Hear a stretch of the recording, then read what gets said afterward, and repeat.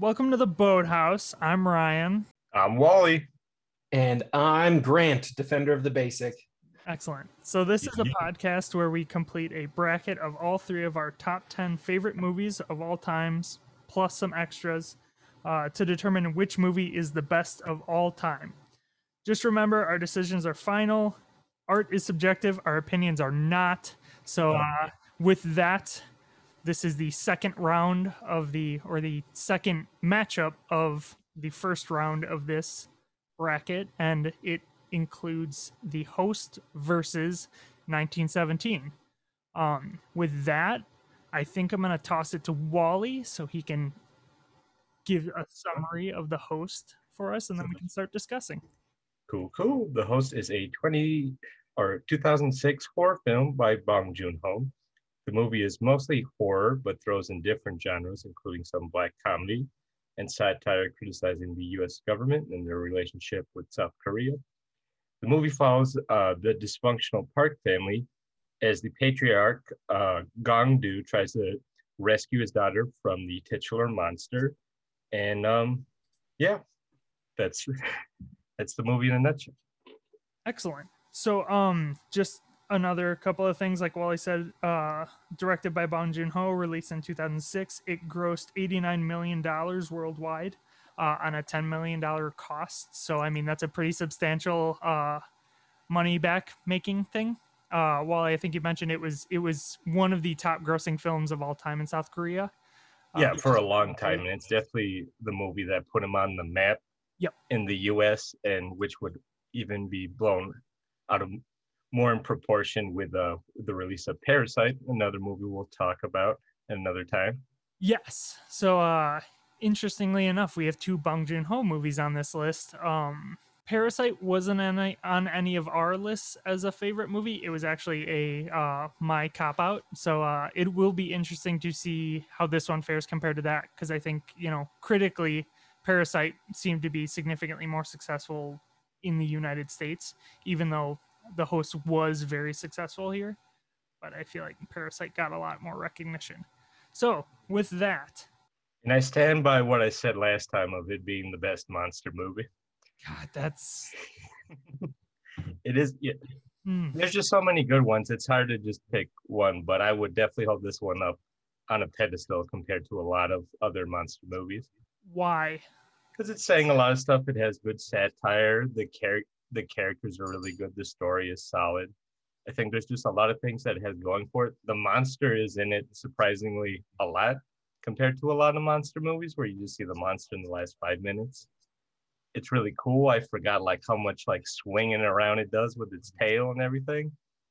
It's a lot of stuff that I enjoyed in this movie. Yeah, as far as the monsters design specifically, that's a fun thing to talk about, because the movie only had about an $11 million budget, and nearly half of that went to just the visual effects for the monster, and it shows. I mean, I think the special effects still at least held up. They weren't spectacular, but there was some weird walking animations that were kind of janky while he's chasing people. Yeah, but I love the physicality of the monster. I thought the way it moved along the bridge, that the unnatural swinging method that was a lot of fun. the sprints, the long sprints along the riverbank.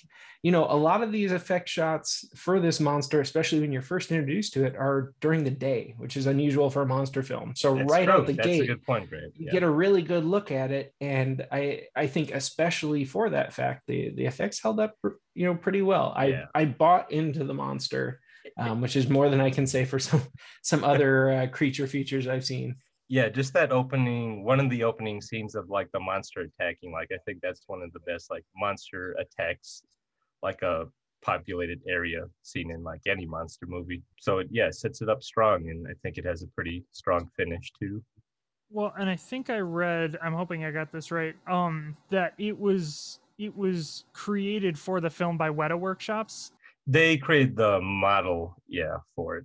They did the maquette. So I mean, that's an insane name in the field of character design. They did all the Lord of the Rings movies. It's a pretty significant, and that's why it costs so much. But yeah, I do have some criticisms of it. I think there's some techniques that were I don't know if they were adapted beforehand, but I'm pretty sure they were done before this movie that could have made this monster look and feel a little bit more in the world. The close-up shots when it is an actual like physical character rather than being CGI or anything like that. Yeah, you do get a different feeling from it, but the discrepancies, I will point out, this is my big criticism, was when the guy has the Molotov cocktail and is chasing after the monster, and you're just sitting there waiting and wondering why he's not throwing it until it gets to a point where he throws it, and then it cuts to a completely different shot where the monster is alone on the screen because they didn't have any ability for, if he threw something, for it to interact with anything. In that instance, usually movies nowadays will have a stand-in something, either it's a green screen or something, tennis ball. You can throw it would be something bigger for this shot because they throw it at it, you'd see it hit a surface and disperse from there. That there was no attempt to make it feel more physical in the world at that instant, in my opinion. I wonder if they tried that and like maybe just didn't look so great, because I know he wanted a lot more like monster shots in this, but like with the budget as low as it was, he had to like cut out a lot of shots. So I wonder if there was like any half-baked. And I would disagree in that I think there's plenty of instances of one-on-one interactions between the monster and our cast. You know, the with the monster. The final scene. Well, why am I jumping to the end? Let's stick in the intro. The girl on the beach in the headphones as the monster sweeps by and claws her up. I think having such, rather than going the large scale destruction approach like a Godzilla or something like that, having it be just a smaller personal attack of just a few people in a park, I think helps make the monster scarier almost.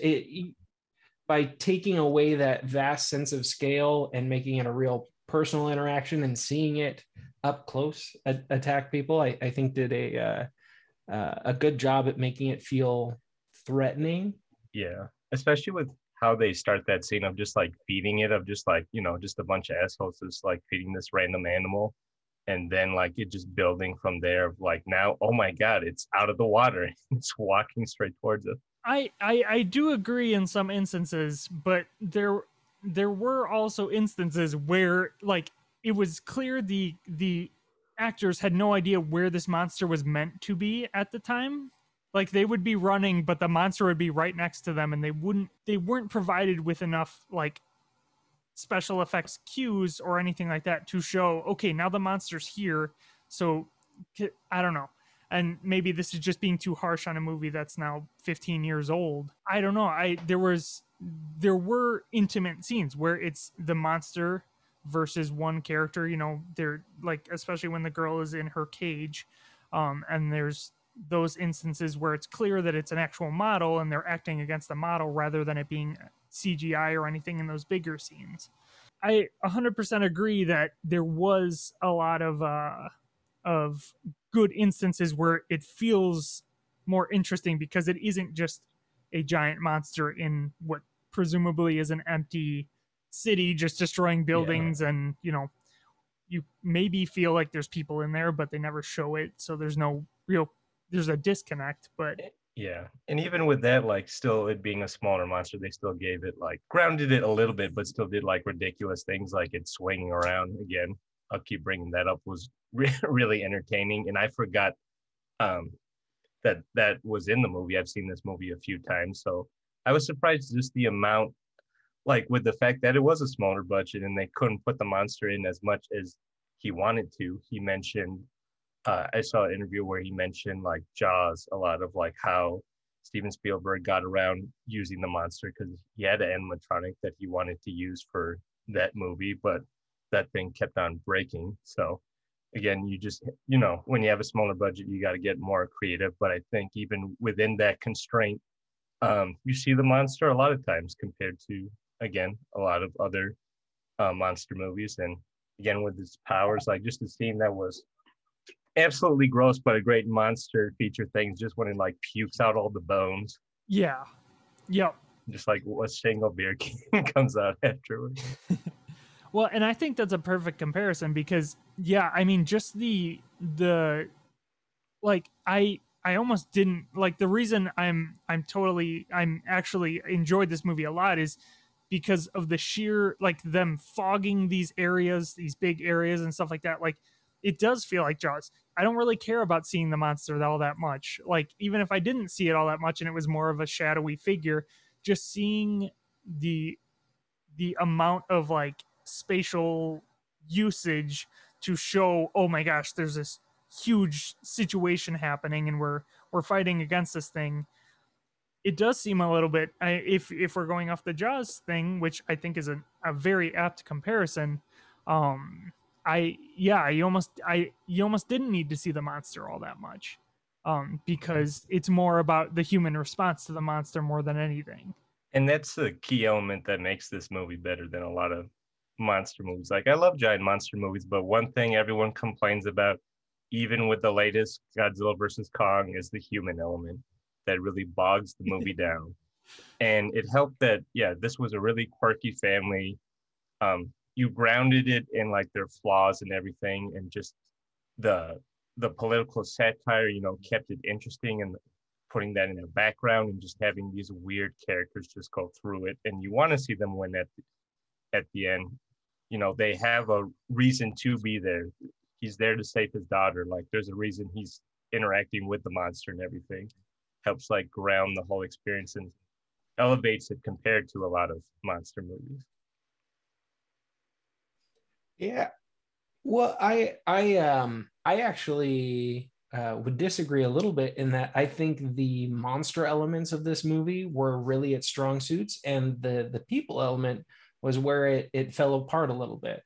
I found the family largely to be unlikable. I think that was the point, though. They're idiots. I know, but it was a little bit like watching The Simpsons try and go on a monster hunt. It's like I don't like any of these people, but you would get scenes like the intro, watching, you know, when the father is grabs a girl's hand thinking it's his daughter, running away during the monster attack, and the look on his face and the panic. That human element, that was wonderful acting, got me engaged right away. But then it cuts to them being overly melodramatic at a funeral, they improvised the infighting between all the siblings. I can believe that, Walt. Yeah, that's one of the best scenes. That's where the dark comedy comes in. You're like, I don't know if I should laugh at this.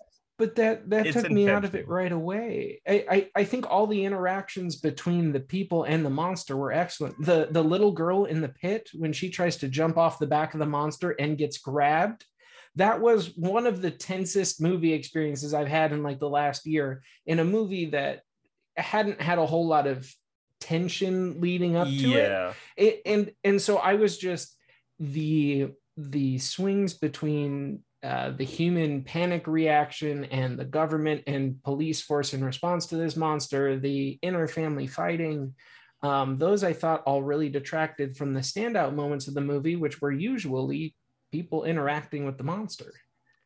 Yeah, to me, it felt like it didn't know what it wanted to be. And it kind of felt like that when I kind of did a brief Wikipedia search and looked at like kind of or stuff like that about what they say about these characters and stuff like that, and it was a lot of like, well, this is what is it? It was probably mostly satirical. Like it was like, okay, this is satire. This character is satire on this. This character is satire on this. The whole thing is a satire on this, and it's like you have so many different elements that are trying to be satirical. Grant, I 100% agree with you. It made no sense that the main character just seemed to get stupider and stupider throughout the entire thing, to the point where he was nearly incoherent by the end.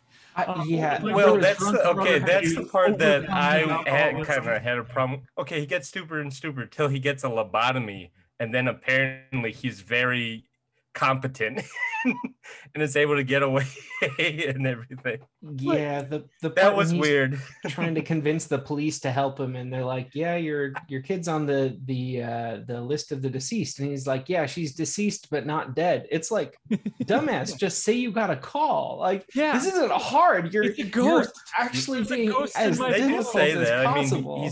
he's trying. Yeah. I don't know. I The- think it's supposed to add to the comedy, and I think that's fair. That's not going to translate for everyone. I do think it's very weird. It's a weird kind of bold choice, but I think it ends up like working for the movie. and I think that I don't necessarily want to hold the satire against the movie, because part of it, you know, watching this movie without having a strong understanding of South Korean culture, I'm not going to pick up a lot of these references and satirical comments on a first watch. You know, it wasn't until after where I started reading up on like you know, cultural welfare practices, like the children stealing food with Sayori, learning about the student demonstrations of the 1980s, the American military occupation. There was a lot of references and like you said, a lot of satire in here that I wasn't able to pick up on, not due to the fault of the movie, but I mean, it was like watching a rugby game without knowing the rules of rugby. I can see and appreciate moments, but the deeper meaning, and I think the really impactful thing that may have resonated with the South Korean audience at the time didn't hit for me necessarily. Mm-hmm. I think that's fair, but like you guys even said, like in the end, it's like the monster element is what everyone's coming for, and I think that is definitely the standout of just like everyone fighting the monster at the end, like the brother using Molotov cocktails, the sister finally being able to like launch that arrow like while it's on fire and everything, and then just Gongdu like becoming like a caveman, smashing that like stop sign, so it's just sharp and just stabbing the thing. Is very entertaining and it's very powerful because like they're grieving at that point. Like it's and then they just like steal a kid. What's up? And then they just steal a kid. They just steal a kid. Yeah, it's like, hey, our kid's dead. Let's take this one. I did think that was really weird watching it the first time. I was like, wait, what? Well, and also they were completely immersed in this gas that's supposed to kill this thing. No side effects apparently. No nothing. It just his blonde hair went away.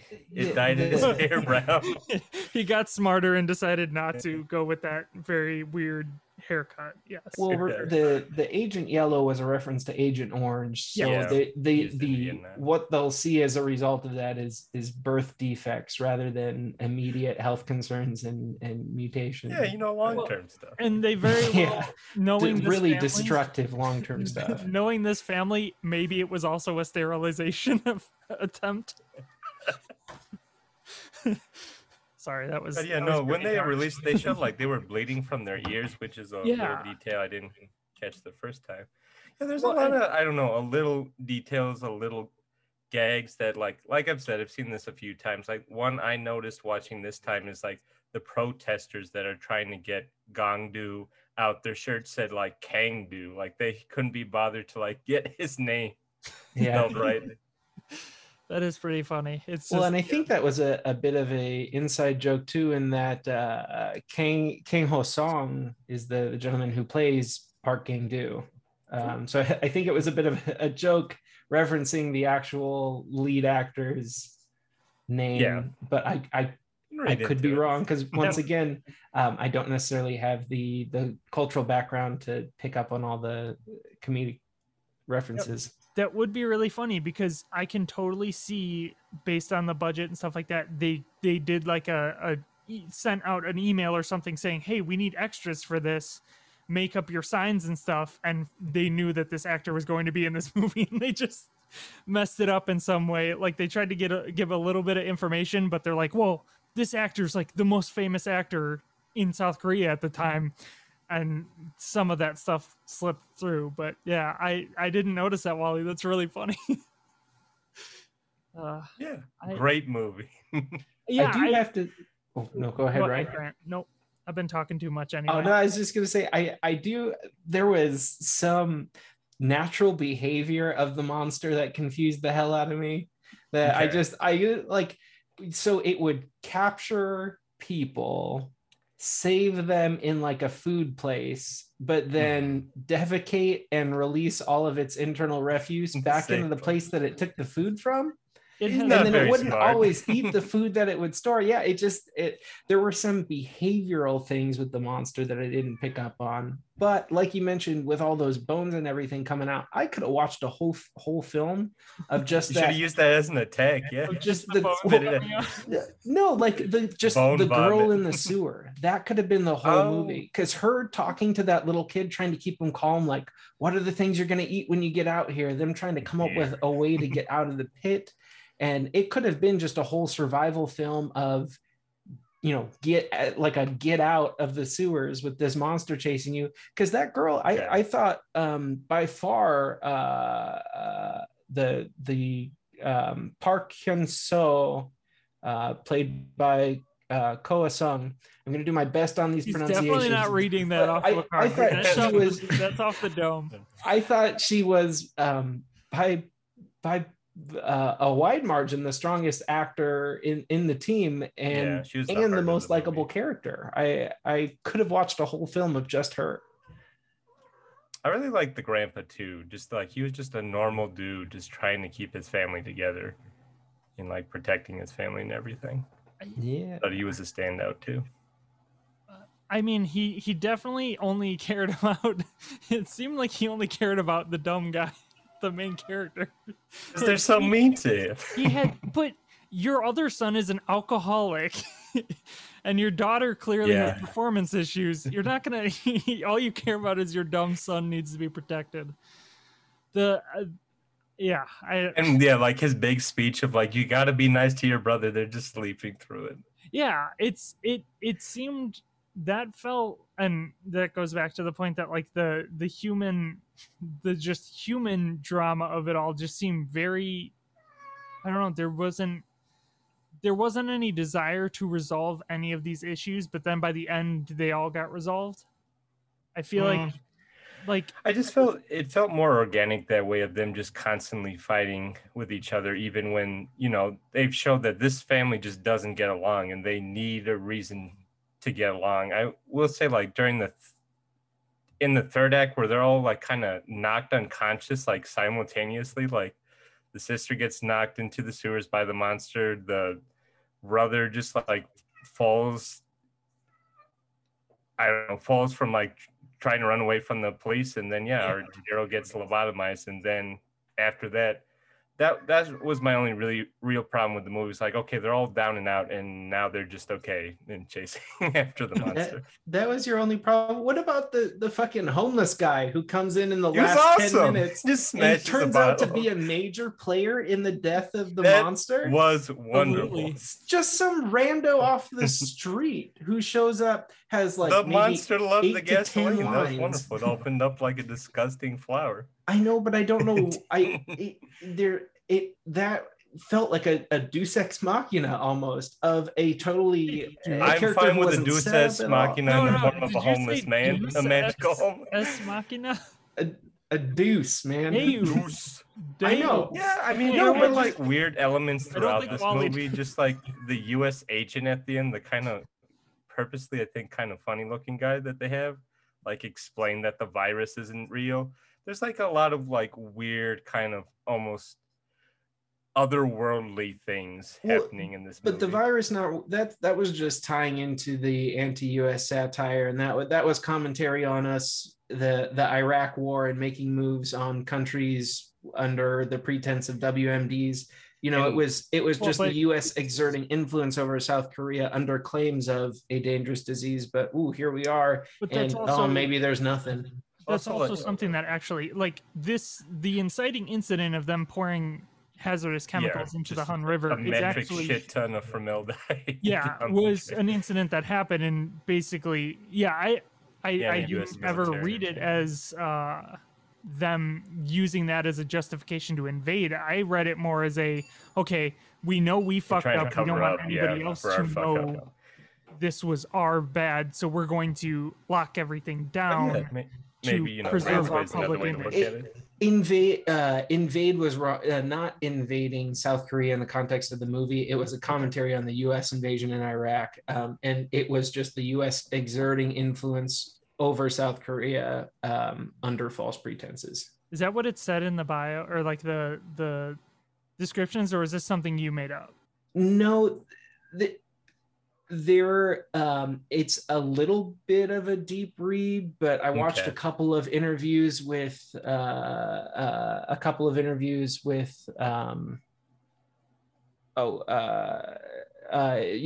Joon-ho, who referenced the U.S.-Iraq war. Holy cow, what is all this stuttering and dead air? You're gonna have to edit this out because I sound like a total idiot. Keep it in.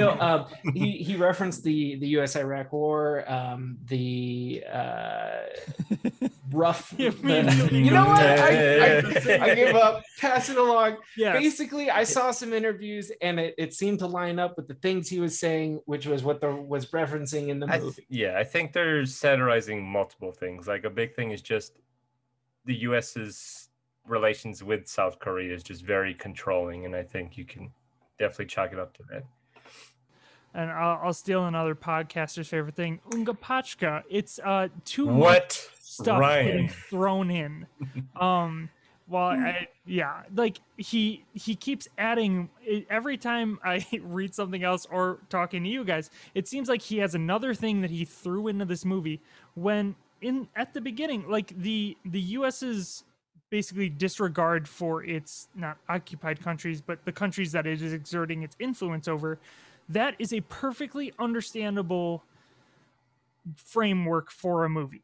Don't throw in the Iraq war as another thing that you're also criticizing in this movie.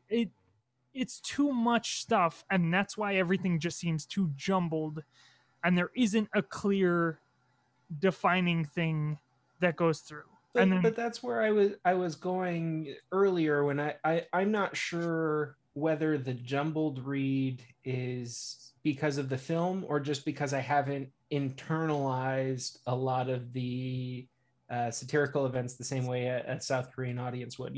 Like if I watch a World War II movie, I don't have to think about, the Nazis are the bad guys, the Allies joined the war, and in this stage, they were fighting over these pieces of land. That's something we can bring into a film and doesn't have to be explained to us. And so we don't have to pay attention and try and grok that. And so I think a lot of these elements that he's bringing in, it feels full just because I have to pay attention to all of them, because it's not something that I've internalized. Turn your brain off. Other events. Yeah, exactly. Well, or just a lack of education on the complexities of different countries' relationships with the United States. I think that's a wonderful way to summarize it. But yeah, I think there's enough complexity in the Korean-American relationship that you don't need to bring in things about him saying that this is also a criticism of Iraq.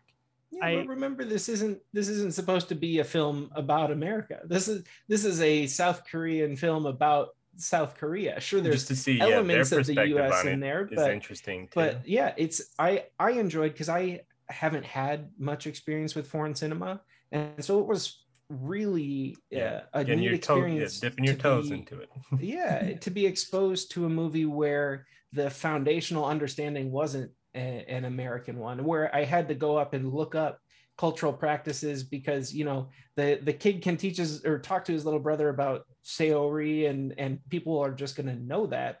But that's something that I have to now go out if I want to understand all the characters' relationship with food. I mean, they are poor and own a food stand, and you have kids looking for, like, there is a lot going on in just that 3-sentence conversation that would have completely blown by me, but would definitely be understood by a native audience. Yeah, food is a huge. Bong Joon-ho really likes food as like a representation of, either, well, like in Parasite, the scene where they make that very specific dish, but it's like all the most premium ingredients. It's like, he does say a lot with how he depicts food in movies. And Go And ahead, that's Wally. just a big thing to show, like for family. It's just like family eating together. Like that's an important thing, in Parasite and in this movie. There's just like just the scene of them just all like, okay, they're done chasing the monster or running from the government for a little bit, so they're just gonna chill and eat some noodles, and Well, they yeah, think it's back to nicer times where the daughter was there and everything, and that's the one time, be it a flashback or just a fantasy of them actually getting along or just relaxing as a family, just through that food. that scene tripped me out to all hell because I thought she was actually there, and I'm like, wait, did she escape, or is this like the monster masquerading as her? I was so Put on confused. the little schoolgirl outfit and everything, and just Yeah, I didn't know what this monster was capable of because there was no just parameters laid out. otherworldly So I'm like, power, maybe he's evolving, but or maybe just they like are Shin evolving. Godzilla. Pardon me. Yeah, exactly. That's exactly what I was thinking about. Shin Godzilla dressing up in a schoolgirl's outfit and trying to steal some noodles. Um, well, you need to draw that, but I guess It exists on the internet somewhere. yes. So I don't like. Do we want to closing arguments about this movie or closing thoughts or anything like that? Yeah, maybe go into closing thoughts. Or And could we just do segue a that to the 30-second next movie. spiral off to just technical aspects really Yeah. quick, like music, Sure. cinematography, lighting, all that sort of Sure. stuff? Because I did want to comment on the music by Byung-Woo Lee. I think the score was fantastic, especially the use of horns. The horns in the movie were excellent. The string parts were solid. There was felt like a lack of percussion to me in a lot of the movements where I would expect it to be, and I don't know if that's a intentional instrumentation decision. I didn't get to spend a lot of time researching that specifically. You feel percussion is used in a lot of monster movies, Grant, or just like to? Yeah, or would well, you and use that to better this movie? I think percussion instruments can often be used for jump scares and tension building moments that weren't necessarily utilized here. I do think the music suffered from being horribly mixed. Yeah, the it balance, was very melodramatic at the end. Yeah, the balance of the dialogue levels, the like effects and environment and music was just way off. The music was either blown out or too far under the ambient noise. And so I sort of felt bad because I thought the score, my initial read of the music was I did not like it at all. But then I went back and listened to just some of the pieces outside of the context of the movie. And especially the music. I mean, it was my favorite scene in the film, so it sort of makes sense that it also ended up being my favorite piece of music. But the music playing when the girl's climbing up the monster to get to the rope is terrifying and heroic and everything all at once, and the piece itself was great, but in the context of the scene you didn't really get any of it. I thought the mixing was rough, the music was excellent. Okay. Would either of you guys be able to comment on maybe cinematography, lighting? Well, I'll piggyback on that. That's not like, I think there are just movies that are like I hate to say it because I love this movie. I just watched In the Heights, and that has the same thing where the music is obnoxiously loud to the point where you can't hear some of the lyrics that are being sung. So this, like, I'm not going to take any points off for that because it seems like even now these big budget movies can't even seem to get that right at some point. So yeah, I do agree, Grant. It does like bad sound mixing can make or break a movie. Or sound mixing can make or break a movie, and I was a little disappointed in that. But I don't know. I just wanted to throw my 2 cents in with that, just because I mean it seems like there's just people that just don't understand sound mixing and it frustrates me because that was a really disappointing part about a movie that I was really excited for, and it happened in this movie as well, that it could have been so much better if you weren't losing some of the stuff because the music was overly loud or overly quiet.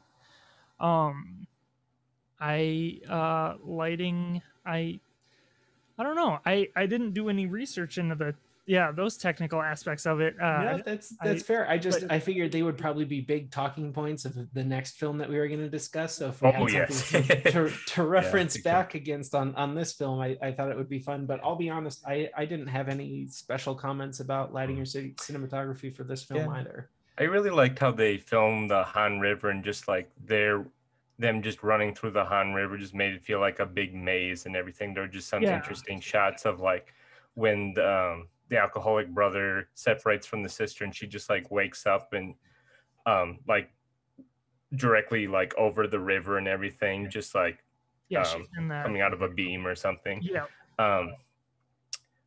Overall, like he shoots his movies in a way like where they feel grounded, but there's, like I mentioned before, they just kind of have an otherworldly aspect to it too, to just kind of stylize it, I guess. And to exemplify that, like my favorite shot of the movie is when our hero is using this like pipe as a spear, and he's like directly in front of the monster, like, you know, stabbing at it, and it's just like roaring and everything, and just like the background is super smoky and everything is just all like raw emotions just thrown on the screen. Well, and I just thinking about this on the fly is, Bong Joon-ho does really like to use color saturation or like lighting saturation, especially with those the golds and that very bright, like in the park scene before any of this stuff happened, it's super saturated. The colors are very vibrant, even though there aren't that much of them, like that glow from the sun, because it's clearly golden hour. Even though when it cuts, it's not 100% sure when it actually is, but its descent into gray palette and grayscale and that sort of stuff during the like struggles of this movie, and like there is kind of that, and then at the end he kind of throws in, it's not like sunlight or anything, but the orange like mustardy color of with the agent chemical at the end also kind of has a bit of vibrance. So it's like, okay, we're not quite out of it, but you know, we're moving towards that where it's an artificial saving or artificial like ending to this, where, you know, it isn't the nice idyllic place. You'll see that in Parasite 2 when we get to that as well. He very much likes to depict the like upper class areas as these idyllic, very saturated color schemes, and then very much grayscale in the slums area. So yeah, he definitely loves to use saturation and like natural lighting, but very specific natural lighting to depict different areas. But yeah, I 100% agree, Grant. It will be a little bit more prevalent, and I'm a little bit more researched in the next film. So yeah, those are my 2 cents on it. Well, I did pick 1917. That was one of my picks because I'm a very technical person, and I think 1917 does a whole heck of a lot. So, Wally, I don't know if you want technicality win over crazy monster shit. Yes, exactly. Are we going to eat the 9-legged squids, or are we going to sit by a tree and reminisce about our families? Yeah, that didn't. That I haven't tried, but that squid did not look appealing. No. Just looked like paper. And kind of jumping back, I can throw out like one little thing is that all this stuff looks delicious, but it's all also very much like processed, super junky food. It's like just making ramen noodles look good. Yeah, it's which is very common in Japan, just a cup noodles and stuff like that. But you know, you can tell in this and Parasite the class of the people by what they're eating, and that's another thing that he likes to do with food and that sort of stuff. Yeah, his movies, they got layers, man. Yes, they got layers. There's a lot going on. The food, like that one scene in Parasite where they're cooking that very traditional like junk foody dish, but it's like the premium like Wagyu beef chunks and stuff like it. It looks so good. But yeah, we can stop talking about that. Can't talk about Parasite right now, man. I'm sorry. Go to World War One. I'm not. I don't want to tilt my hand, but yeah, it seems like I have a preference. Okay, so 1917. Those are my notes about the actual war. So it's a 2019 film by director Sam Mendes. It utilizes a one-shot style of cinematography that other people have used in like Birdman and that sort of stuff. That's one of the biggest ones before this. It tells the story of two lance corporals as they're trying to deliver a message across enemy lines, or at least what were enemy lines in World War One. It actually won 2 Academy Awards, one for best sound mixing and then one for best cinematography. It grossed $384 or $85 million, and it had an $85 million budget. So compared to The Host, it significantly lower profit margins. I don't know if that will influence anybody, but when you're making a $11 million movie and almost doubling, or not doubling your money, making 9 times that back compared to about 4 times that, there is some leeway with that. But yeah, I think, Wally, we can start right off the bat by saying, we did think this was a different director. We didn't realize it was Sam Mendes. Yeah, because just the style, it reminded me so much of The Revenant. There's just like scenes of just survival out in the wilderness that is not shot for shot, but like very similar. And like that, you really get into this movie like with those scenes. It's definitely a heart pumping, at the edge of your seat kind of movie. Yeah, and that's Alejandro Iñárritu. Again, my pronunciation isn't that great. I apologize, but yeah, like very much feels like that kind of movie, which is definitely not a surprise. I like the fact that it's World War One. I feel like we don't get a lot of World War One movies, and because of that, I did end up watching All Quiet on the Western Front, which I would say is the predominant World War One movie. There are actually already thrown this movie under the bus. Well, there's a ton of references to All Quiet on the Western Front in this, including the line where he says, like, the whole idea of, it's better not to go back at all. Granted, it does change a little bit, because in All Quiet on the Western Front, the main character is basically like, well, all I know is war now. There's no reason for me to go back. I hate it at home because I've just lived in war so long that I can't be a regular human. But that isn't the same message. But that mentality of it's better not to go back at all is very prominent in All Quiet on the Western Front, and very prominent in this movie as well. I think this movie does well to address like how severe the disconnect was between the upper levels of the military and the lower levels. I mean, every time you see a general or a commander that is high up, they're in these enclosed spaces. They're not even looking at what's happening outside. They're only focused on maps and stuff like that. And I feel like Saving Private Ryan, which is another movie I really like, doesn't have any sort of criticism for the upper brass. It seems like it's very much like, yes, we're doing this. It's a holy mission sort of thing. And this does have that subtle criticism of, these generals and these commanders are making these decisions that, I mean, they don't seem to have any understanding of human life, or maybe at this point they just have had to beat that out of themselves. Yeah, I don't even know if it's subtle criticism though, because midway through the movie they set up the point of, hey, when you deliver the message, make sure there's witnesses, because some men just want the fight. Yep. I don't even know that I would call it subtle. I apologize. I didn't mean to say subtle. If I did, maybe it was just. Okay. But yeah, it is so blatant. I mean, that last scene when. I loved it. This is just a cavalcade of British stars in this movie. Yes, you don't expect to see freaking spoilers. Benedict Cumberbatch. I mean, Benedict Cumberbatch. Oh shoot, now I can't remember what his name. The guy who plays Moriarty in the Sherlock Holmes thing. He's also in Fleabag. He was when they first leave the trenches to go over no man's land. He's the general there, or the guy in charge there. Yeah, he was great. He's awesome. That actor. It's like Adam Scott. It's not Adam Scott. It's something like Adam Scott, but not. Gotcha. He had some of the best lines of the movie. He did. Like with the flare gun. Yeah. I hate losing these to the enemy. Give that other guy shit. Hey, get this guy them a flare gun. Yeah. Hilarious, because like they like imagine like I thought that was so funny because it's like they would have to just launch this thing to get it back to them. They go so far. They go so far before I would think that there would be any instances where they'd be getting shot at. Like they're pretty covered up until they go through that big hole and go past the barbed wire. So I thought that was super funny. But then you also get I think Colin Firth at the beginning who gives them the like they it is a cavalcade of stars.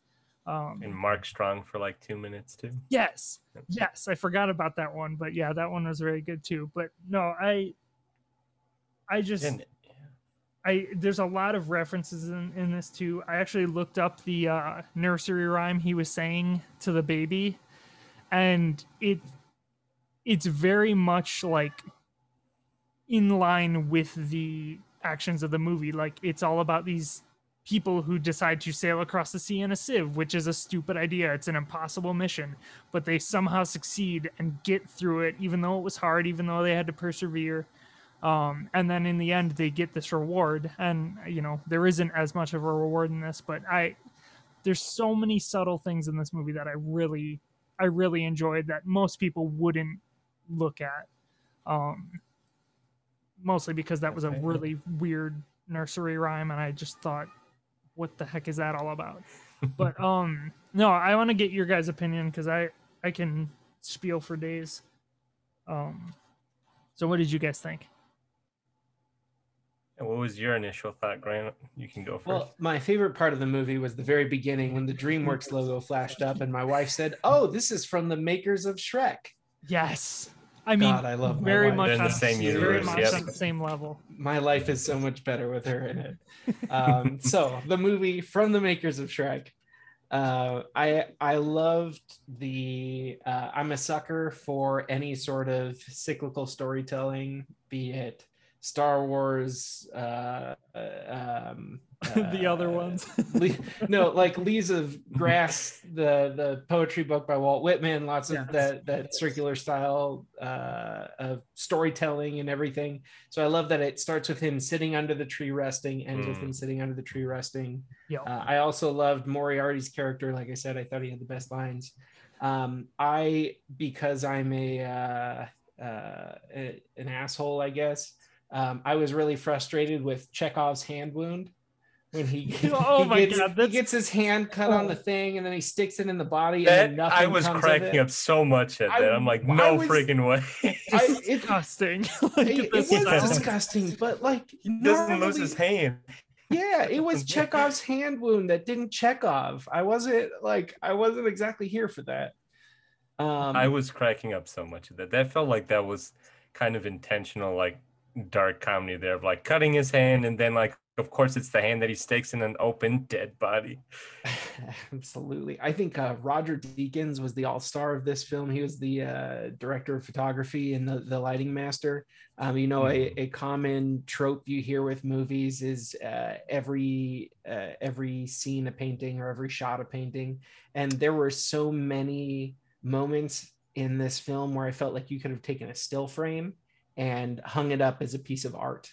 When they're in the farm before the plane crashes and you get the side silhouette view of his face through the window with the other gentleman in the background, the portions of the cherry tree, the river, I felt like every other minute I could have just paused the movie and printed out a poster and put it up on a wall. Roger Deakins just knocked it out of the park from a framing standpoint. The portions of the movie, especially on a second watch, that all the changes in lighting, I think, do an excellent job of setting this movie up where it almost feels like levels in a video game. And it does such a good job where, to me, this felt less like a war movie and more like an art film. Because the sense of distance and scale and time passing because of the changes in not just changes in lighting, but changes of color palette, switching from the blues in the river to the whites in the prairie, the browns when they were in the cave that was falling. I lost, this was supposed to take place over the course of a day, and there was a specific stretch of distance that they were supposed to cover. And I can't actually tell internally if I feel that it was a positive or negative. But portions of it just felt disorienting. The sudden changes in lighting, things felt felt simultaneously too close and too far away. Where it was like he's only in the car for 10 seconds. Did he really travel any sort of distance? But you look back and they filmed it over a plane where it looked like, okay, you can't see the stuff in the distance anymore, so I guess we traveled. It just it gave it more of a like an art house nature, where it almost felt dreamlike, or that levels in a video game, and there was cutscenes in between that maybe I missed or something like that. I don't know. It definitely left an impact though. Yeah, it felt human. Like you aren't always going to pick up, like you get into a car, you're not always going to remember, oh yeah, this is what happened, or this is what we passed 15-20 minutes ago, that sort of stuff, because it's not your focus. Like you're very much in the seat with this guy who's trying to take this message. He's very one track minded, and you kind of are forced to be that way too. And yeah, there are some points where it's just like, God, like, and the camera work also mirrors his mental state in many ways. Like at the very end, it's very ethereal when he's just stumbling out of that river, and then he sobs for a little bit, and he gets up and he walks, and he hears that song being sung. It's like, it's very ethereal, and it's just like, it's almost idyllic to the point where it's like, oh, a battle's literally about to happen, but you don't feel that at that moment. You just feel this kind of end of a journey, or like this almost giving up moment until he realizes, oh, I made it. But yeah, I completely agree, Grant. Wally, opinions? Yeah, no, this movie is a big movie it feels very cinematic. It's a big experience movie. It's a movie I definitely wish I would have seen in theaters. It like Grant said too, there are points where it feels like a fever dream, because it keeps going in this one shot where you're just like focused in this one shot. And I think it's really interesting to see a movie like this in this day and age, because like I know with me, sometimes I have a short-term like attention span. Like there's just so many things nowadays that are quick cut, and we're so used to that, of just like looking at a 5-second video on your phone. So for like a movie to just like force you into like one position, and you're going to go that way the whole movie, I think is very interesting to watch in this day and age. So as far as war movies go, like when we were talking about this movie before I had even seen it, I'm like, oh, what would you compare it to? And it is really hard to just the way it's shot. I mean, there's no other war movie like this. You need to go in knowing that it's not a big action movie. That's not the point of the movie. It's a point A to point B movie, and it feels like an odyssey is how I would describe this movie. Maybe a good comparison point is something kind of like Apocalypse Now. That's maybe a little bit more action oriented, but like that slow descent into things getting crazier and everything. Like there's a point of just, my favorite scene, and I mean, probably think a lot of people's favorite scene is just the flare going through that like ruined city is definitely the highlight of this movie. And it's probably one of the best scenes I've seen in any movie ever. And that's where like the music really worked for me, of just like this awe-inspiring scene. I thought the music was okay for the most part, except for that scene. I think it really fulfilled that scene. But yeah, a lot better than I was expecting. And I'm glad, we did this, so I had a chance to see this movie. I don't know if I would have really seen it otherwise, but I really enjoyed it. And that's a huge part of this podcast, is just forcing Walter, who is notorious. And Grant can be bad, but he's usually pretty good about it. Wally is notorious for not watching anything that I recommend to him, which is incredibly frustrating. So now I'm forcing him to do all this sort of stuff. But Outed. Yeah, put you on blast. But I'm surprised that you say that the music for you was most impactful during that scene, because on my rewatch, because I just watched it like 3 hours ago, that final scene when he goes over the trench, over the top one last time to get to the general's like command post at the end, like the music there was so spectacular. And it gets, and Wally, when we talked about this the other day, that was the point where there was these things that happened that they weren't planning for, and he just had to recover on the fly so they wouldn't have to redo it, which was him running into those two people. That wasn't supposed to happen. He was just supposed to kind of weave and duck through it, and he just ended up like running into them, and then the car that was tracking it with the camera had to slow down, and he sprinted to catch up. And like the music was like swelling and swelling, and he had just like gotten hit and knocked to the ground, and it's like, wow, there wasn't like, it's almost like the music wasn't expecting this to happen, so it just felt so real. But, yeah, I'm sure the music at that point was great, but I mean, I wasn't even thinking of it at that point, because like all the elements of the movie were working so well at that point. Of he's constantly running to these, you know, lower officers, like, where's the general? I need to find the general. And that was another thing I wanted to say, of it being a single shot really adds to that tension of, is he going to find this guy? You even have that at the end where he's trying to look for the brother, and you see all the other soldiers that are injured and everything, and the camera really zooms in on all their faces, making sure that, you know, these are all different individuals, and you don't know, you know, whether you're gonna, who the brother is going to be or not. So yeah, I think thriller is really a tag you could add to this movie that I don't think we've addressed yet, where I almost felt it more tense than our monster movie contribution.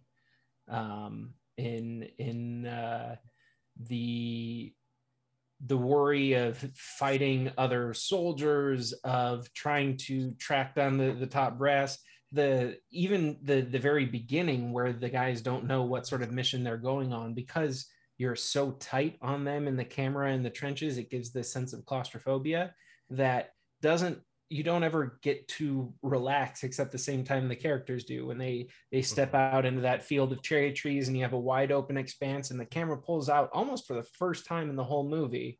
I think the only other time it had pulled out was when you looked at the challenge they were going to have to face by getting over no man's land. It was one quick pull out and then you're back in. And then you had one quick pull out at their first actual breath. So even from the start of the film, I felt like you weren't getting a good breath, and that sense of tension and danger carries throughout the whole thing. Yeah, I 100% agree. This is, and just to throw this in, like they rehearsed this in these studios in London. Basically, Sam Mendes built these like cardboard trenches and stuff like that, and so they walked these guys through all of these scenes basically in like cardboard box cutouts of everything, because in order to get it right, they had to track, okay, well, this is like, if they're moving this fast, so we're tracking how fast they're moving, they're going to need this amount of space that we need to fill, or that we need to make up in trenches, so that it doesn't look like, oh, they're obviously slowing down. Like, it's, and it kind of just goes back to how meticulous Sam Mendes was with this whole process. Wally, the flares, just building these like micro sets and then tracking the arc of the flares to make sure that the lighting is going to be right, so you see him at key points and you don't see him at key points, and you see the enemy soldiers coming up at certain points but you don't see them, and then all of a sudden, boom, they're right on top of you. So just the fact that you told me that they did that, and the fact that those weren't like visual effects of like the flares and everything, that they actually like did that, is pretty amazing. Yeah, I think the only two, like, they very much avoided using CGI. I think the plane and the river scenes were the 2 points where it was like severe, like there was CGI. I think they did smoke in the background was also CGI and digitally. And those rats were definitely CGI. Yeah, you're right. Yep. No, those are trained rats. Badass rats. The circus rats of London. But there was my one criticism, and the one point where the single shot and the fact that you're clearly a camera following this guy, where it would have been just as easy to have had the camera go up first and just looking at this guy as he walks up the stairs. When he leaves, and I do want to talk about the scene preceding it too, because it's like that was such an intimate scene for me. But when he leaves the woman with the baby, he walks up those stairs, walks out into the street, and leaves the door wide open. Yeah, no, that was woman who's hiding from Nazis, a French woman hiding from Nazis with a crying baby, and he's just like, "Guess what, buddy? The door is just open." Yeah, it's like, I don't give a shit. I'm sure the Nazis are going to hear this baby crying if I leave the door open. But that was the point where I'm like, okay, well, I understand. Like logistically, you need to leave that door open to let the camera follow him. But if you would have just shot him, because there's a point where you are following him up the stairs, and then there's a little landing where it turns to go up, and then the camera sits on the landing, and the guy keeps going up, and then it follows. Like, you could have just had him going up the whole time, just looking back down at him, and then you would have included that. But I would say that is my only super specific nitpick of this movie is that one scene, because the second time watching it, I'm watching it for the podcast, so I'm like, okay, what can I pick apart about this movie, because this is a movie I chose because I really loved it, and how can I pick it apart, because I pick apart every movie. But yeah, if you guys have other opinions or stuff, or I could just jump into like how impactful on the second watch that scene with the woman was. Because yeah, I was gonna say, I am curious, because I've only seen it once. It does seem like a movie that I think maybe wouldn't be as impactful the second time watching it around, where it's like, just seeing it the first time, like that's for the experience. And then I mean, as a movie, like there's so many points where like I do get kind of bored through the movie, where it just kind of feels like a slog. But like maybe we said that's kind of the point of him, like right after his friend died, he's just like in this vehicle, just like listening to this yammering, and as it's like passing in real time. But like that works for this story. But like as a movie, I just wonder, does this movie really benefit from multiple viewings, or is it just a one and done kind of scenario? Personally, so I am very much, for most movies, I'm a one and done kind of guy. But rewatching this movie, it just solidified that I'm really glad that I have it on my list, because I'm sure I could watch this movie multiple more times in the near future and get more out of it. And yeah, I totally agree, Wally, that is a slog, but I think it was meant to just highlight how disconnected this guy has to be from just the drudgery of, I mean, what they were doing at the beginning, just sitting around wondering about when they're going to get fed. And kind of not, they weren't joking around, but there is like a drudgery to certain parts of war, but this guy couldn't be a part of it because he was on this mission. He had just watched his friend die for this mission, and so he like wasn't accepting any of the bullshit. And I even though I don't know, I found that scene to be a slog, it still had my favorite element of this movie, which is the human element of people just going on about their lives, of like just making fun of their general, just like general, like small talk. Which, I mean, I don't know if that's super present in a lot of war movies, but I'm glad it was present here to really ground everything like in reality. And I sort of split the difference between the two of you. This was also a rewatch for me, and I loved the film on the first watch and sort of obsessed over it for a couple of days, just because I was amazed. It seemed to me to be an amazing technical achievement. I thought, we talked about the audio balancing before. This was one movie where it didn't matter if I saw it in the theaters or at home. The audio balancing was fantastic. I think partly it's due to the fact that there's not as much music in it as there is in some other films. But I definitely think the movie could have benefited from an editor, especially in the first maybe 15, 20 minutes. A lot of that initial walk through the foxholes and everything like that, you can't cut for time. You can't make edits because this is all supposed to be one cut. So areas where I agree on the rewatch, Wally, there were portions of it where it's like it was, I had to actively work to stay focused and engaged, which isn't, it is a just a byproduct, I think, of trying to go for that single shot storytelling style. And I think both of you, because I did see it in the theater, I think that was the medium to show it in, because you are actively discouraged from like looking at your phone and stuff like that. Because even at points like I've already seen it, so I wasn't like, when he was going through the river scene, I'm like, I kind of know what, like, it's not all that severe. So I did look at my phone a couple of times throughout it where I'm like, I'm confident I know what's going to happen. I know he's crawling over dead bodies and stuff. It's not like there's details in the river that I didn't see on the first watch. So I completely agree. There is, especially on the second watch, I guess, is that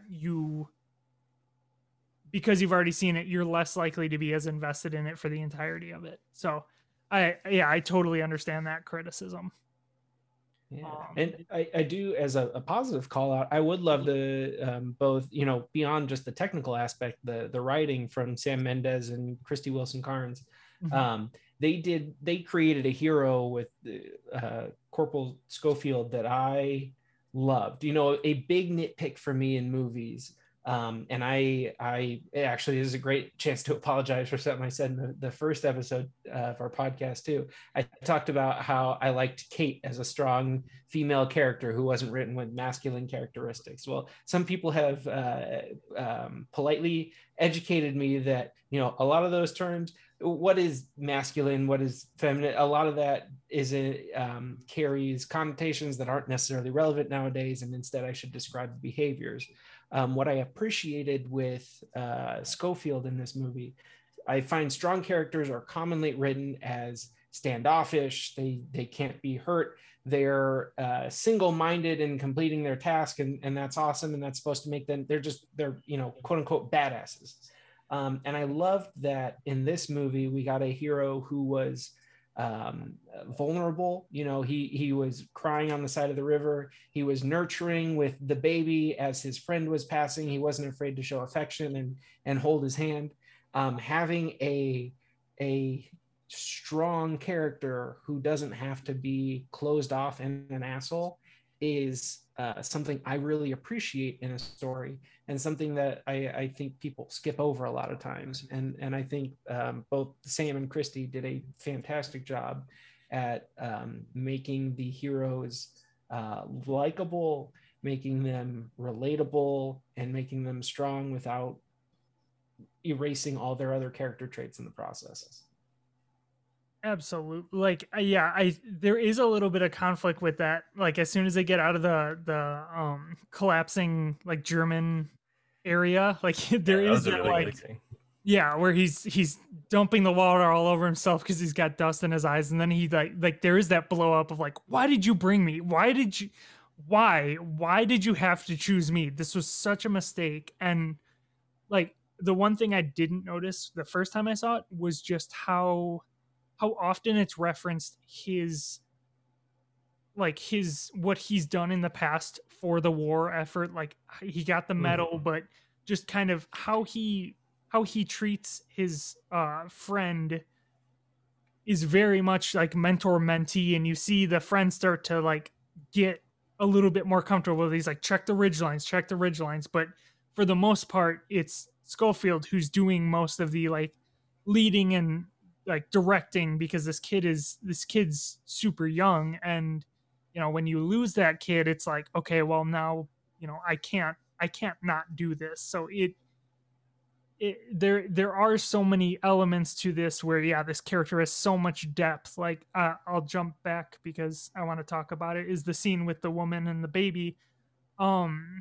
You'd think, of course, in modern cinema they're gonna want to try and throw in some like, wistful romantic, like, oh my gosh, you meet this woman, and like there's this kind of intimacy of her like helping him with his head wound and that sort of stuff. But it was such a good platonic just understanding between these two characters of their situations and willingness to help each other, even with the communication breakdown. And then, yeah, him ripping the food out of his pack to give to them. And like, I mean, the milk thing was like kind of like Yeah. what a, like, yeah, that seems like a little bit way too much like cinema-y, but it is just like, oh my God. Like, I said out loud, "Fetch quest complete," which really Yeah, no, my for real, wife. that did feel very Because, good. like I said, I'd been getting video game vibes from the movie, and the fact that he had picked up this one random quest item on his way over, and it happened to be the thing he needed. but like, yeah, I like the video game comparison. Like, I'm the kind of guy who, when I'm playing a video game, will pick up everything and anything Mhm. because eventually it might be useful. And that guy kind of did the same thing. It's like, oh, there's milk. Maybe I'll drink it later. And it just happens to be the right thing that he needed at that time. And it, you know, in every other situation, like that's kind of why I like this movie too, is that like it does seem a little bit campy, but it is like picking up that milk because after being in war for so long, you haven't probably had milk or fresh milk at all. And you know, having this, you know, selfish act of taking some milk because it was freshly uttered, freshly produced, and then having it come in handy later, it's self-sacrificing, but it's also just, it's something, yeah, I would do in a video game. And yeah, the second Yeah. rewatch, it did feel so much more like a video game. I was gonna say also, like, yeah, it being campy, it's like that was the moment of like relief in the movie. So for that to be the moment of like, oh, bringing back the milk into play, like, you know, that worked. I wasn't like, oh, this is really cheesy or anything like that. It's like this is the moment where he gets to relax. It's his checkpoint. It's, you know, he's regathering himself and everything. It's So the safe house. I Yep. hadn't considered that, Wally, is the moment to be able to breathe in the film. That's an excellent point. Yeah, it's Yeah. that's And that's yeah, like that- with the cherry blossoms you guys brought up too, of just like when it looks like he's about to drown and like just like wakes up again, and then the cherry blossoms come. I was like, oh, this is beautiful, but I don't know, also kind of cheesy too, but it worked in the scene. yeah. Well, and I just want to give a shout out to I just looked up his name, Richard Madden, the guy who plays shoot, what's his name? The kid who died, his brother at the end of the movie. Richard Madden, he was in Rocket Man, he was in Game of Thrones.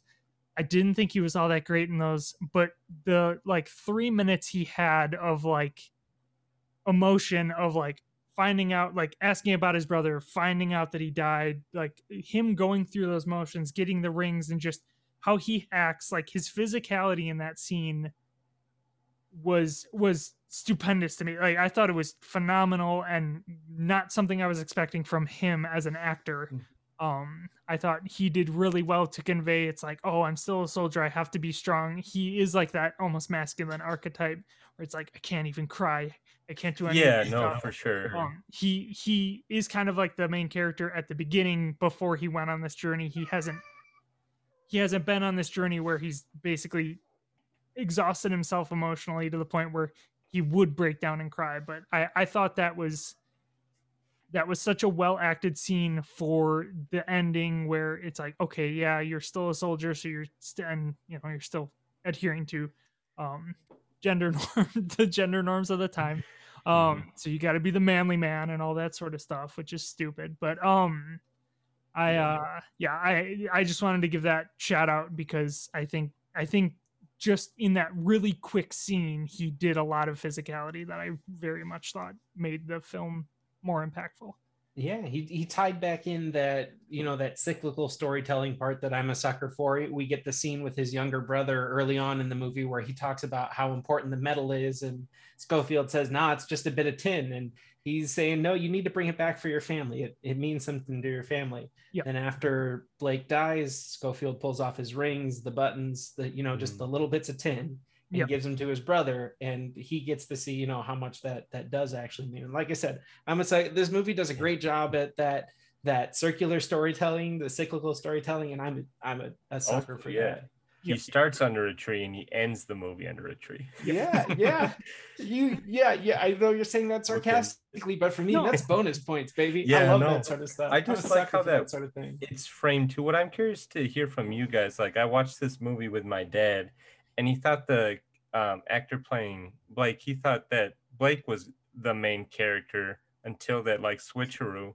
But I thought like the way it's shot, you see Schofield like in the foreground and Blake's in the background. I think like from if you're picking it up on a cinematic standpoint, that like showing what's closer to you, like, oh, that's the main character is kind of how I read it. So I was just curious how you guys saw, like, was it, they were both the main characters or Blake does drive the action up until actually I would say the entire film, because it's like to kind of complete this task for him.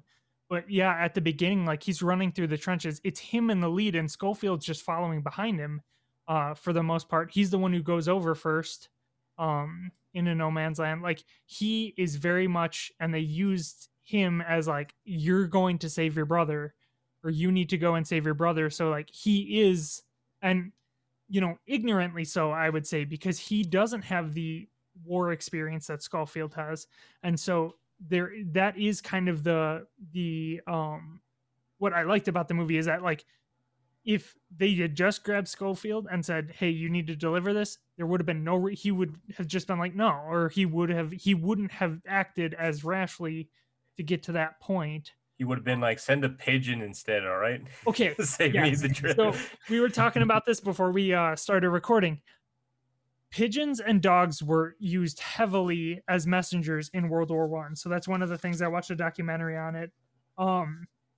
Like carrier pigeons were so common. That could have been there in like 3 hours. Why aren't you using a carrier pigeon for this mission? Why, especially since that the Germans, for the most part, had retreated. So it's not like you're going to be running into a lot of people trying to shoot down these pigeons. It's very like small bands of Germans that are roaming through this no man land area. Why wouldn't you use a carrier pigeon? It made no sense for me. Like the fact that they're like, our phone lines are cut. Well, carrier pigeons have to be trained on location, and hadn't they been advancing to their current position at that point in the film? So, I mean, from like, if we're gonna, isn't it possible that they haven't trained a new set of pigeons for that new location yet? And not like this is a weird tangent to get off of, but well, I guess my assumption is, I guess. That's a good question, because I don't know the logistics of carrier pigeons, but my assumption is they start raising more pigeons. I know I do. Mine all died in a tragic boating accident. Let's not speak of it again. Yeah, we can't speak of that anymore. The pigeon massacre of. Wait, were you boating or were the pigeons boating? That's where he made the mistake, man. He thought they were ready. Pigeons were boating. Okay. Hindsight is 2020. There was a squirrel skiing behind them. It was horrible. The squirrel actually survived, but he lost a leg. So, pretty devastating. But my assumption, and this is probably completely inaccurate, is that like the messengers who would work with these carrier pigeons would like advance them, and then it would be that they were going off of like where they were at. Like they would, I don't know. Yeah. Clearly, I don't actually understand carrier pigeon logic. But we can't send a pigeon for a man's job. You guys got to do it. Yes, the pigeons are all busy. Sorry, they outrank you. Wait, wasn't there actually like a carrier pigeon war movie, an animated one back in the day? Oh yeah, like it's called Valiant or something. Yes, like that. The prequel to 1917. The prequel to 1917 Valiant, where all the pigeons either get injured or complete their mission, so there's none left. Well, and the latest Battlefield game had like a carrier pigeon scene too, where you're flying around as a carrier pigeon. So like that's awesome. They need to make a whole game around that. Yeah, but what else can we say about this movie besides the pigeon tangent? I guess we can. I mean, I guess we can kind of have final thoughts. I will say, and this is going to be a big spiel. I'm really torn because, like I said, I watched All Quiet on the Western Front, and I thought that did such a good job of like trying to understand. So it was made in 1930, 15 years, or not 15, 12 years after, or 11 years after the war ended, by Americans trying to depict Germans fighting this war. And I thought, I'm torn because I thought that movie did a great job of Americans trying to see the other side's point of view, which is not something a lot of war films do. Um, but I just love this movie because it's so cinematic. It feels like a movie experience, whereas All Quiet on the Western Front I think was great as a book. um so I will say I just love this movie, and I will fight for it any day of the week. I think it's phenomenal as just a feat of cinema. um yeah, that's all I'll say. Yeah, I agree with you. It is a phenomenal feat of cinema, and I think it'll be interesting to see where people go with this movie of works that are inspired by it, like seeing more one-shot movies. And I'm really glad I saw it, but at the end of the day, I was just kind of wondering if is it really saying anything different about war compared to so many other war movies, and I really don't know if it does at the end of the day, and just kind of again curious if it'll really stand up on a rewatch. Shut up, Odie. But Wait, that's your cat? I thought you had like Yep. a toddler in the room. oh yeah, he does Yeah, too. he's Toddler's oh very my quiet. gosh, he's like a toddler. Come on, buddy. He's just simulating the baby crying in the movie. He's like, I really love that scene. He loved that Related to the scene. baby. That was his favorite scene. But yeah, it's I'll let Grant talk. I won't. Well, no, this one's tougher for me than I care to admit. If you had asked me after my very first watching of 1917 or immediately after watching The Host, I would have told you 1917 hands down. But having done a rewatch of 1917 and having time to actually try and research and understand the context of The Host and try to understand some of the satire and everything you referenced, Quinn, I feel like there's really a lot in that movie that I could unpack. But when it comes down to it, I think for me, more than anything, I found Schofield in 1917 to just be a really, really likable protagonist, where I couldn't connect with the family on a whole in The Host as much. And I felt 1917 just had a cleaner execution in general in terms of cinematography, audio mixing. I think the Host was a triumph as far as monster movies are concerned, because I'm not a monster movie fan at all. I don't like horror movies. I don't like monster movies. I enjoyed The Host. It kept my attention throughout. I was engaged and appropriately scared at times. It was a solid film. I just think when it comes down to it, 1917 had a very, very clean execution, a really likable set of characters. I think I personally have to give it to 1917. Gotcha. And I will agree, Wally. I found it interesting that you categorize this as a war movie, because I think earlier you also said it doesn't feel like a war movie, or it's an odyssey almost. And so I like the war aspect of it is such a like it is the environment, but I don't think it's as involved as. Go ahead, Grant. You know what could have been fun would have been 1917 versus the Ten Commandments. That would have been a movie pair. Two epic feeling, two Odyssey like films. I like the fact that our brackets were totally random and we have just these bizarre ass. Schofield's way more likable than Moses. But I do think 1917 versus 10 Commandments, that could have been a fun conversation to have. Well, but I think you know, The host and- would have crushed A Knight's Tale, man. You know what? I think they both would. I think those two would have been a better match too. You know, just as they're sort They're of more character based. They're genre films with that have That's true. a variety. You know, I talked Weird about spins in on the A genre. Knight's Tale how much I loved the variety of sports film and old western, and Bong Joon-ho did very much the same thing here, where you've got your comedy, thriller, monster movie, family drama, political intrigue. Yeah. You know, I think Like- switching these pairings would have made for maybe more interesting conversations, but that's what we get for being a freshman year Hindsight's podcast. 2020. well, but the biggest thing I wanted to do, at least with this podcast, from what I was thinking about, is that like there isn't any rhyme and reason to this. Like the movies we chose have to stand up on their own against any movie, because if we're talking about the best movie of all time, it needs to be able to go up against any sort of movie in any sort of situation. That's fair. Yeah. And so we have some wild picks, like what was the one? Apollo 13 versus Hercules is coming up in a while. I was gonna Like- say, isn't Kung Fu Panda going against Lord of the Rings? Kung Fu Makes Panda no versus sense. Lord of the Rings. Our next pairing for next week or next month will be Monsters Incorporated versus As Above, So Below. So a shit. children's monster movie versus a pretty severe, like, claustrophobic horror movie or a scary thriller. But I get, so Grant, you said 1917. I will I agree think with that's where that. you're I will going. say I would like to see 1917 moving forward. Wally. I am the odd duck out with that again, because like I said with the last one, I'm looking at what was I more entertained by at the end of the day.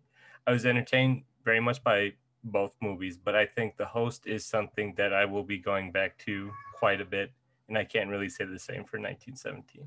Gotcha. Sometime, Wally, I'd love to watch The Host with you. Let's I do it. I ended up watching that one on my own, but I think watching it with someone who can help give me where I can feed off your love of monster movies at the same time of watching it. I think I'd be excited to experience that together. Well, and so I'm kind of hedging my bets because I think Parasite is a superior movie to The Host. I think it I agree with that for sure. does the genre, or it does his style and criticisms and all that sort of stuff a lot better. So I think like The Host, it is good. I think it's the sacrificial lamb because I already know we have a better Bong Joon-ho movie coming up. It will be nice having experienced The Host. I'll have a little better contextual understanding of the background and events in Parasite. So I'm excited to see that. We'll say not giving too much away about Parasite. Like again, I would say that Parasite is the better movie of his two, but like, you know, he made The Host a while ago, and you do really see him grow as a director just between those two movies. It's good to see from where he was to where he's at now, and is a lot stronger. That's 100% true. And like he refines a lot of the social criticism stuff from The Host in Parasite. So, and I think he makes it more for an international audience with that too. Like I think the classist themes in that movie are going to be a lot more relatable to the average person than they were in The Host. So. But he does include like South Korean specifics that are good to know, and like their Tudor culture and stuff like that for their elites. I feel like that's not something we have in America as much, and just let's not get into it. We just don't know about it. We're too stupid, I guess. That's true. But okay, so 1917 we'll move on. Should have went with Gojira instead. But no, we should definitely plan on watching some of these movies together. I think that would be really great. But so like I said, next week will be As Above, So Below versus Monsters Incorporated. And I keep saying next week, I apologize. Next month. We are doing a monthly schedule. I know this one is going to end up going out a bit late. But I think we're going to try and do the 15th as a release date. And Just hopefully we'll have new banner art too. well, Yeah. I know we will because somebody said before the podcast that he had completed it and it looks great. Thank you. It's funny that it's referencing a movie that isn't on our list. It isn't on any of our Well, lists. boat captains, yeah. It's Captain Yes. Philip.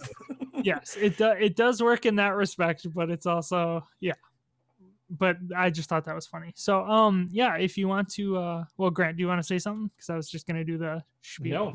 No, I got another. I said enough. I'm Okay. tired of hearing myself talk at this I was point. gonna say I have spoken so much this podcast and I feel bad about it. But yeah, you can follow us. We're on Instagram at boat_pod, and we're on Facebook too at boat podcast. So do that. But we will see you next time. Or casting off. All right. Love you guys. Bye bye.